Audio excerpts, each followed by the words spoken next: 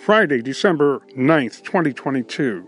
Welcome to Daily Word with John, 60 seconds of inspiration.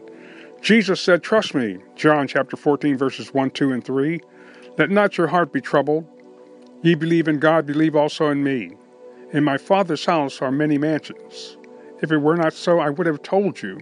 I go to prepare a place for you. And if I go and prepare a place for you, I will come again and receive you unto myself, that where I am, there ye may be also." Jesus, by his word and the Holy Spirit, is asking us to believe what he said. If we do this, he has promised he will save us, protect us, heal us, and deliver us, and ultimately come back for us to live with him forever in eternity. Hallelujah. Glory to God. Father, thank you for the word of God today. We thank you for salvation. We thank you for healing and deliverance. In Jesus' name, we honor you and thank you in advance for doing that. Amen.